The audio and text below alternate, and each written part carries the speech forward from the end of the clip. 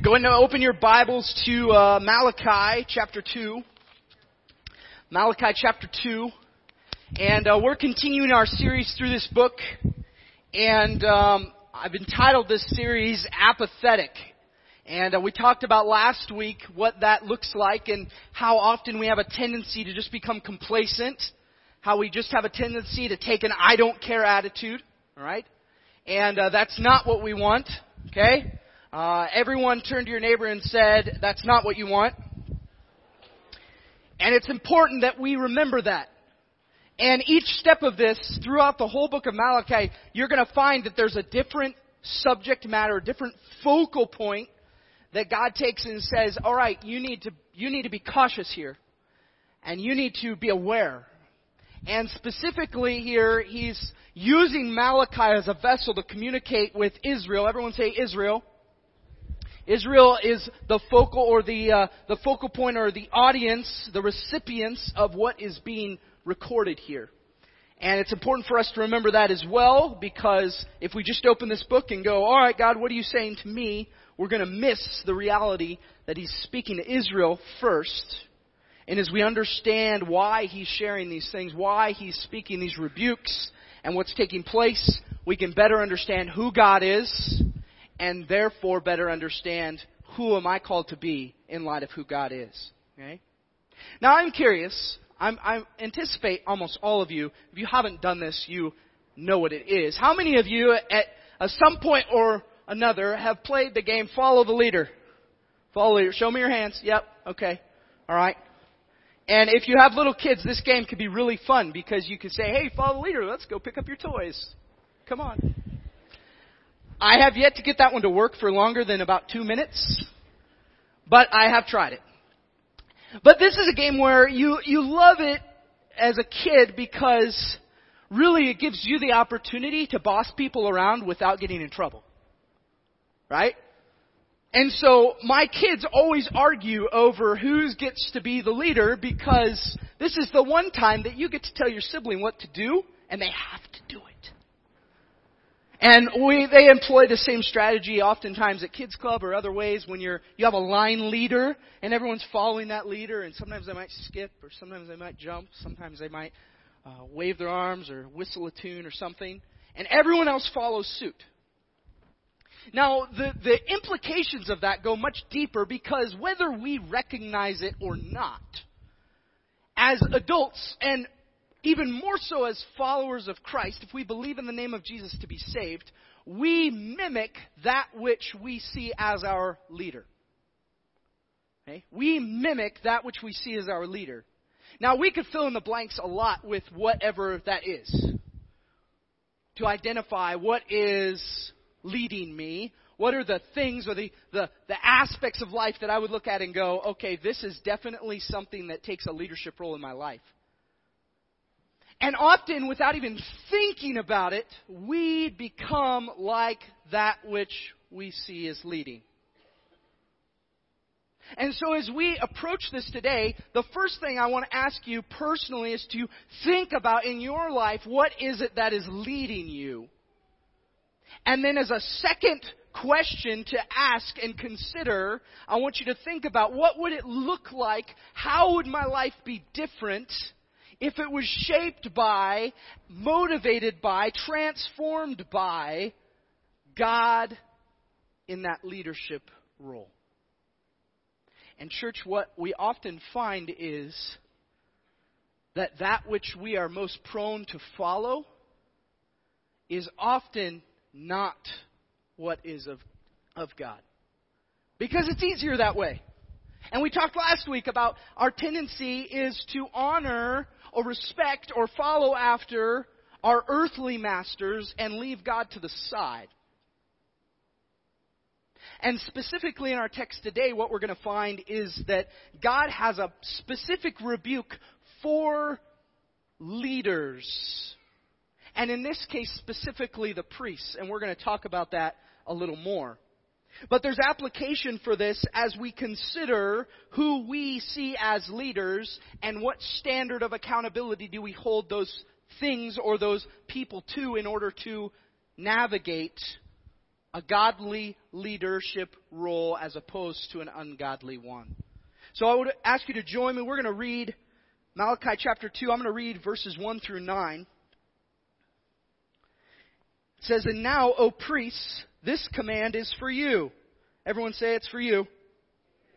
"If you will not listen, if you will not take it to heart to give honor to my name, says the Lord of hosts, then I will send the curse upon you, and I will curse your blessings. Indeed, I have already cursed them because you do not lay it to heart.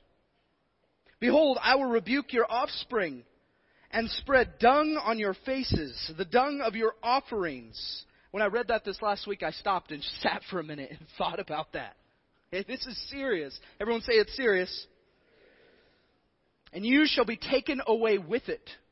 So shall you know that I have sent this command to you, that my covenant with Levi may stand, says the Lord of hosts." Verse 5, "My covenant with him was one of life and peace, and I gave them to him. It was a covenant of fear, and he feared me. He stood in awe of my name. True instruction was in his mouth, and no wrong was found on his lips. He walked with me in peace and uprightness, and he turned many from iniquity. For the lips of a priest should guard knowledge, and people should seek instruction from his mouth, for he is the messenger of the Lord of hosts. But you have turned aside from the way. You've caused many to stumble by your instruction. You've corrupted the covenant of Levi, says the Lord of hosts. And so I make you despised and abased before all the people, inasmuch as you do not keep my ways, but show partiality in your instruction." Now, before we get in depth into this specific text, I want to emphasize what we saw last week when we recognized in chapter 1, God rebukes the people because they were tainting, they were dirtying the altar of God. Okay? They were making what was meant to be clean, unclean. They were profaning it, as Malachi said, by bringing sacrifices that shouldn't have been brought. And so now, after he's rebuked the people and said, "Hey, this was not okay. You don't honor me. You don't fear me. I am not number one here." He now turns his attention to the spiritual leaders of that time, the priests. Now, the broader question we should be asking when we come to something like that is, what was the point of the priests? Everyone, ask that question. What was the point of the priests? That's a good question. Let's look at it. So the first mention of priests in the Old Testament is really in Genesis chapter 14 to a guy named Melchizedek. Everyone say Melchizedek. I love that name. And Melchizedek, we don't know a lot about him, other than the fact that he was identified specifically in Genesis 14:18 as a priest of God, and specifically interacted with Abram. Okay, there was significance there to who he was and the office that he carried out. Now, the first what I'm going to call perpetual priesthood, as many of you would identify, is first seen in the book of Exodus. And in the book of Exodus, we have the story of the nation of Israel being delivered out of Egypt. And here you have Moses and his brother, what was his name? Aaron, good, okay. His brother Aaron, and God establishes Aaron and his lineage, which is really the tribe of Levi, to be the perpetual priesthood over the nation of Israel. And that's why as you read Scripture and you identify the Levites, that would have been, we talked about this last week, that would have been Jacob's son, Levi, one of the 12, okay? Aaron and his descendants were descendants of Levi. They were a tribe of the Levite tribe. And God said, you will be the ones to oversee what takes place as priests. Now, the question more specifically becomes, what was their purpose? What was the reason behind this? And their task was to uphold the ritualistic practice of the sacrificial system. Literally standing in the gap for God's people. Now, In present day, we ask the question, why was that necessary? And I'll bring you back to this reality that poll, how many of you have sinned? Everyone's hand goes up because Romans 3 says, all have sinned and fall short of the glory of God. Okay? All of us are in the same boat. So, good news, none of you are in worse shape than the rest of us. Okay? Alright? We're all in need of Christ. More specifically, we are all in need of atonement. We are all in need of a payment for our sin. The same was true for the nation of Israel. That is not a new concept. The difference is that God established this covenant relationship with His people before the time of Christ here on earth. Where He said, this is how you have to deal with sin. And man, I tell you, it was a bloody, nasty job. And that's what all the Old Testament, the beginning of the Torah, the first 5 books of the Old Testament, okay, the Pentateuch, talks about the specifics of that. And these priests literally would stand at the altar of God all day long and would sacrifice for people over and over. If you can think of a whole nation of people coming to that place to sacrifice for their sin constantly, then you can imagine even the stench, the smells, everything that was taking place in the midst of that. It reminded the people that they were sinful people.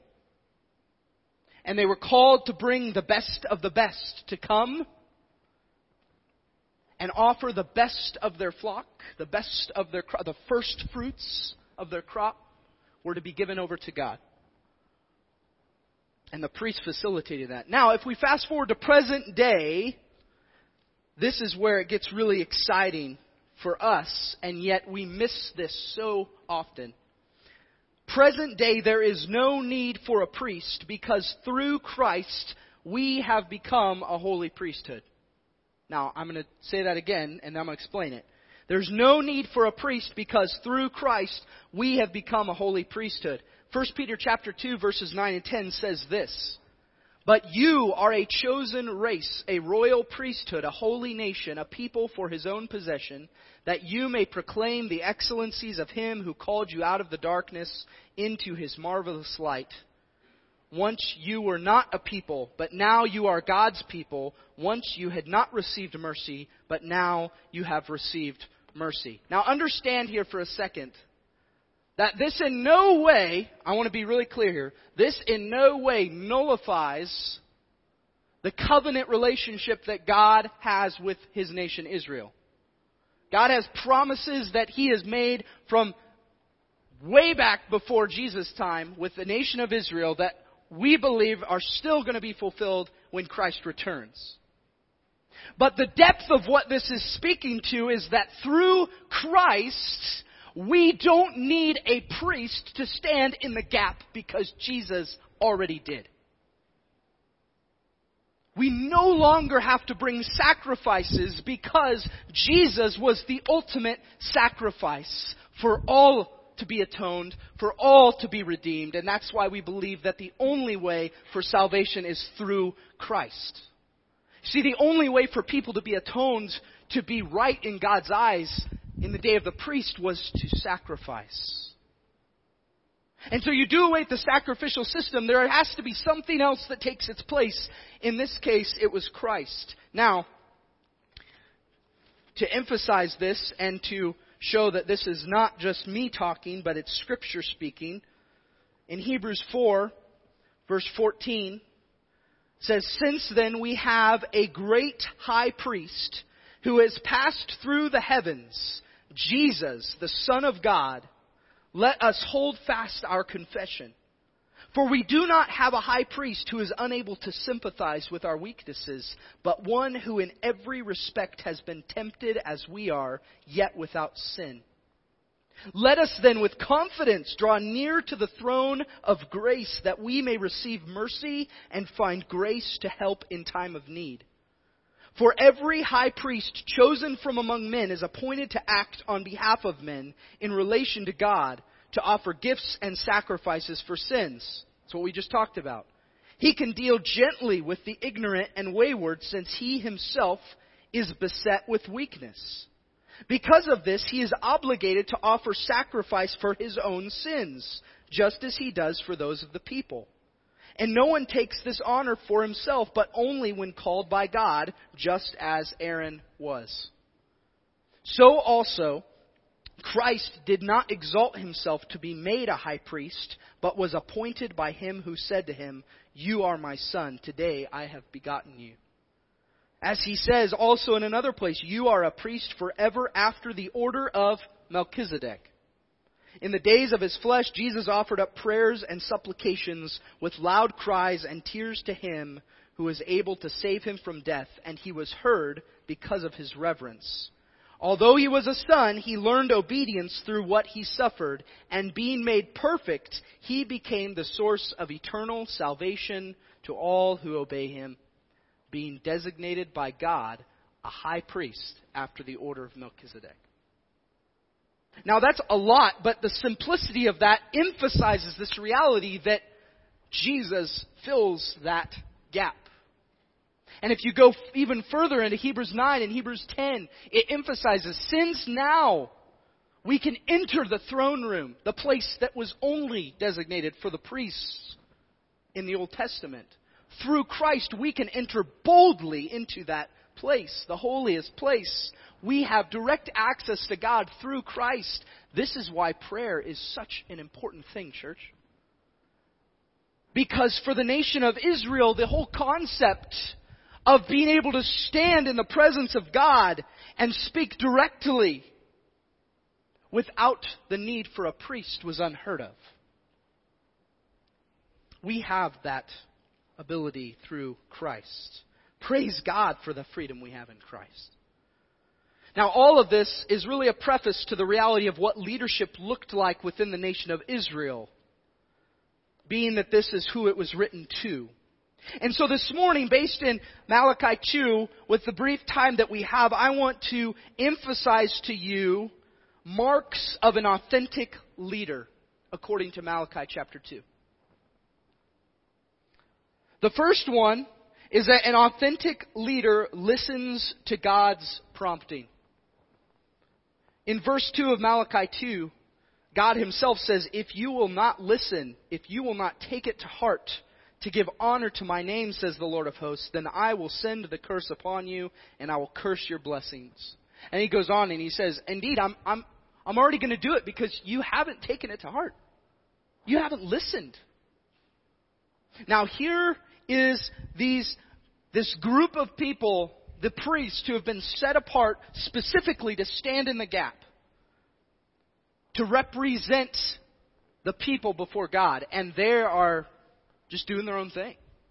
They're allowing the sacrifices to be profaned. They're allowing this to take place, and God's saying, hey, there's still an opportunity here for grace to be shown if you will listen.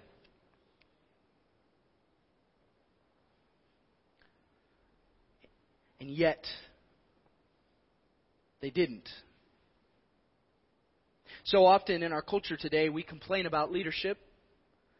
And in many senses, as we look around at what leadership has become, it's understandable. And yet, church, oftentimes we can become so good at complaining or identifying what's wrong with leadership that we forget to look for and identify what it's supposed to look like. And the reality is, it shouldn't be what you and I think leadership should look like. It should be, what does God say this should look like? Okay? And I know that almost everyone in here I would say that to, and they go, yeah, that's what I want. Well, oftentimes what God calls leadership to or desires it to look like is not what we want it to look like. Because the reality is, church, that when God speaks a truth, and leaders follow after that truth, it often results in us being uncomfortable. Because there's a lot of things God calls us to, God commands us to, that is not comfortable. And so we might go, whoa, I don't want a leader who's going to make me do that.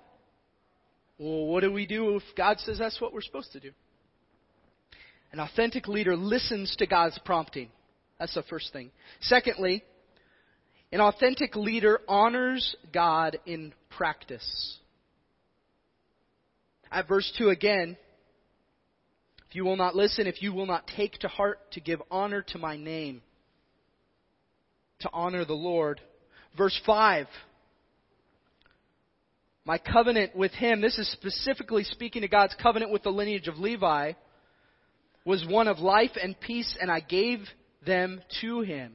It was a covenant of fear, and he feared me. He stood in awe of my name. He stood in awe of my name.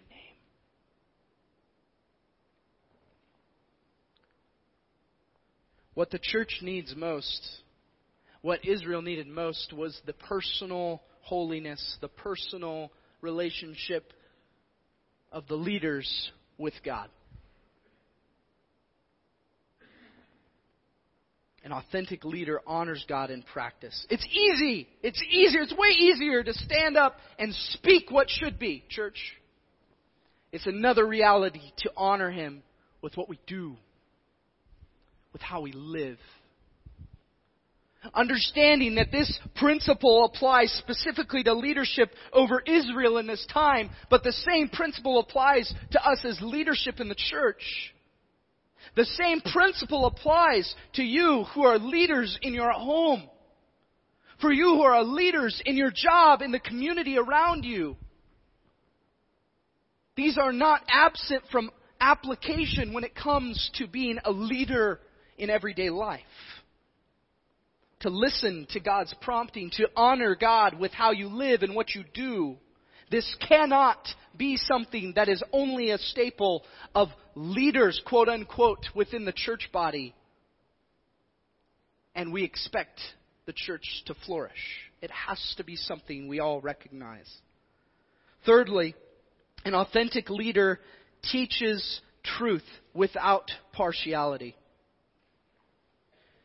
Look at verse 6. True instruction was in his mouth, and no wrong was found on his lips. He walked with me in peace and uprightness, and he turned many from iniquity. Verse 9 says the same similar thing. And so I make you despised and abased before all people, inasmuch as you do not keep my ways, but you show partiality in your instruction. Church, I pray that you would hold me accountable to not being partial in what I teach you from God's Word. I don't want to teach you just the parts that we want to hear. I want to give you instruction as what God has called us to do and to be. The easy way would be to enforce the aspects of God's commands that are easy to do. To allow the people to bring sacrifices that weren't enough, that weren't up to spec, as we would say. To just turn a blind eye to some of those things and some of those realities. To only teach things halfway often leaves us in a place where people like us,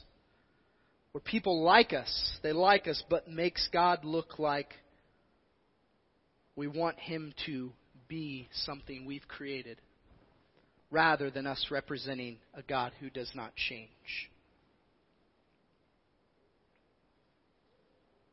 As we think about these three truths, an authentic leader listens to God's prompting. He honors God in practice. He teaches truth without partiality. The text also reveals the results of both failed and authentic leadership. The results of failed leadership. First off, you see in this text that there's a curse on that which should have been blessing. Verse 2 again, if you will not listen, if you will not take it to heart to give honor to my name, says the Lord of hosts, then I will send the curse upon you, and I will curse your blessings. Imagine that for a second, church. Imagine we seek to speak blessing, to encourage, to walk alongside people, and because of our failed leadership, our failed reality to stand where God has called us to stand, to do that which God has called us to do, we have those blessings cursed. And that's exactly what happens to the priests who are in this situation. The results of failed leadership, you will be despised among all people. This is where this gets really intense. Behold, I will rebuke your offspring. This is generational. It doesn't just impact those who made the bad decisions. It impacts generations to come, and we see this throughout Scripture take place. And spread dung on your faces, the dung of your offerings, and you shall be taken away with it. Now, why would he use that kind of language? The reality is it would make them unclean. In the same way the sacrifices they were bringing were unclean. In the same way that the way they were living before God was unclean. He's saying, this is what you're going to be known for. This is what you're going to be known for. And in the midst of this, just like when we play that game, Follow the Leader, the results of failed leadership is that it causes many to stumble. Causes many to stumble, church. But there's hope in this. The reward for authentic leadership. Verse 6. True instruction was in his mouth, and no wrong was found in his lips. He walked with me in peace and uprightness, and he turned, get this, he turned many from iniquity. Iniquity is just a big word for sin.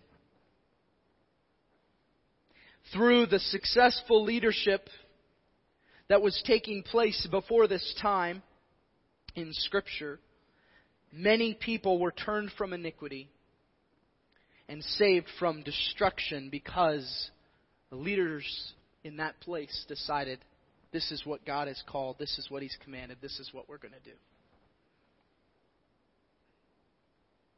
Verse 7 tells us, for the lips of a priest should guard knowledge, and people should seek instruction from his mouth, for he is a messenger of the Lord of hosts.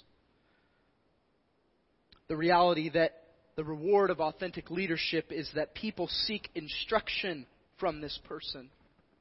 Again, the application for this extends far beyond simply this specific context. If we're an authentic leader who's seeking after what God seeks after, and we're longing for what He pursues, then as people begin to see that, and they begin to see success in what's happening, what's taking place, I'm convinced that that's the kind of leader people want to follow. People seek instruction from this person. And lastly, but certainly probably most important, is that God is honored when leadership is authentic in nature. Church, I have to just, as we're talking about this, before I end with our application, I just want to encourage you by saying how much of a blessing it has been to serve alongside the leaders in this body. And many of you don't know this, but twice a month, the leadership of our church gathers together.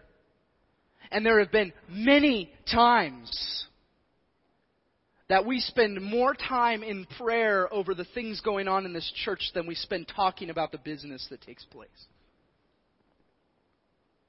There have been many times that the first hour to hour and a half or more, if needed, is spent sharing what needs we're aware of within our own body, within our own community, and we just take the time that's needed to pray over these things. I don't know that you realize how unusual that is in this day and age, church.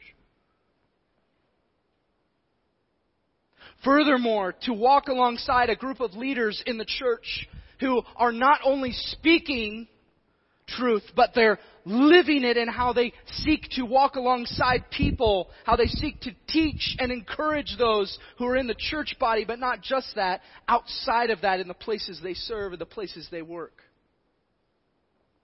And while we may have in the back of our minds areas where we think they could do better, or where we think that they could succeed more or be more intentional, we fail to recognize the things going on behind the scenes that I, as a pastor, get to witness and go, thank you, Lord, that I get to serve alongside men such as this.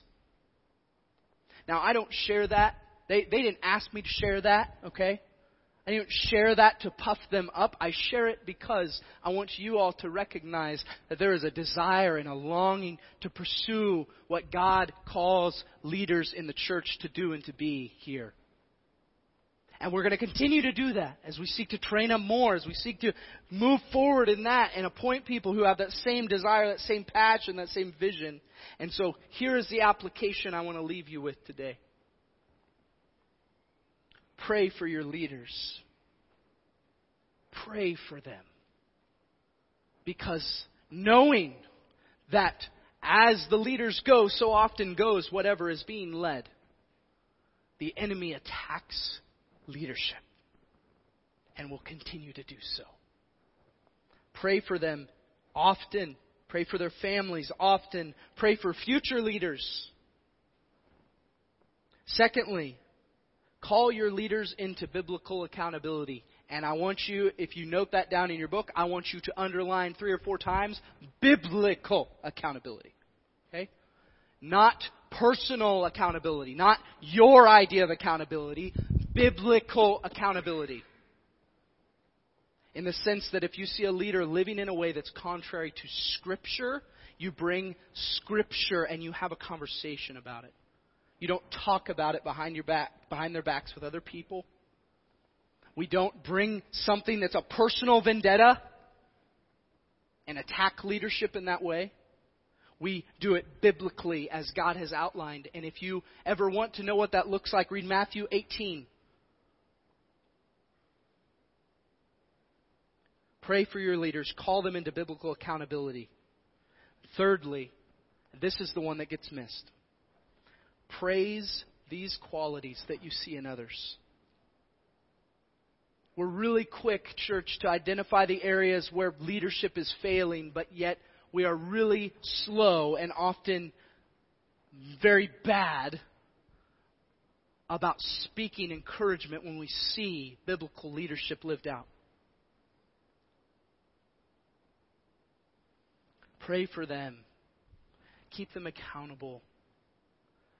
Praise leadership qualities, maybe in someone who doesn't even know they're a leader yet.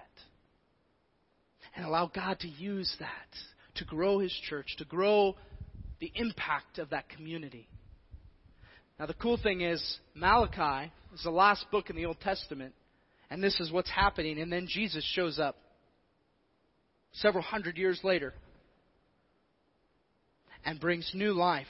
And what we see is the church established and the opportunity for that to develop and flourish and grow. And this is all part of God's plan. We have an opportunity, church, to be a part of God's plan for the days forward. And though we don't know what that will hold, we know what we're called to, according to God's Word. So, be intentional with your leadership. Recognize the reality of that follow the leader tendency. And let's follow God first and encourage those who God's appointed as leaders over us. Now, I'm just going to close us in prayer today. As we think about the depth of this, as we process this, I want us to consider even more the challenge for the 6 weeks is asking the question, what does God need to be over in my life?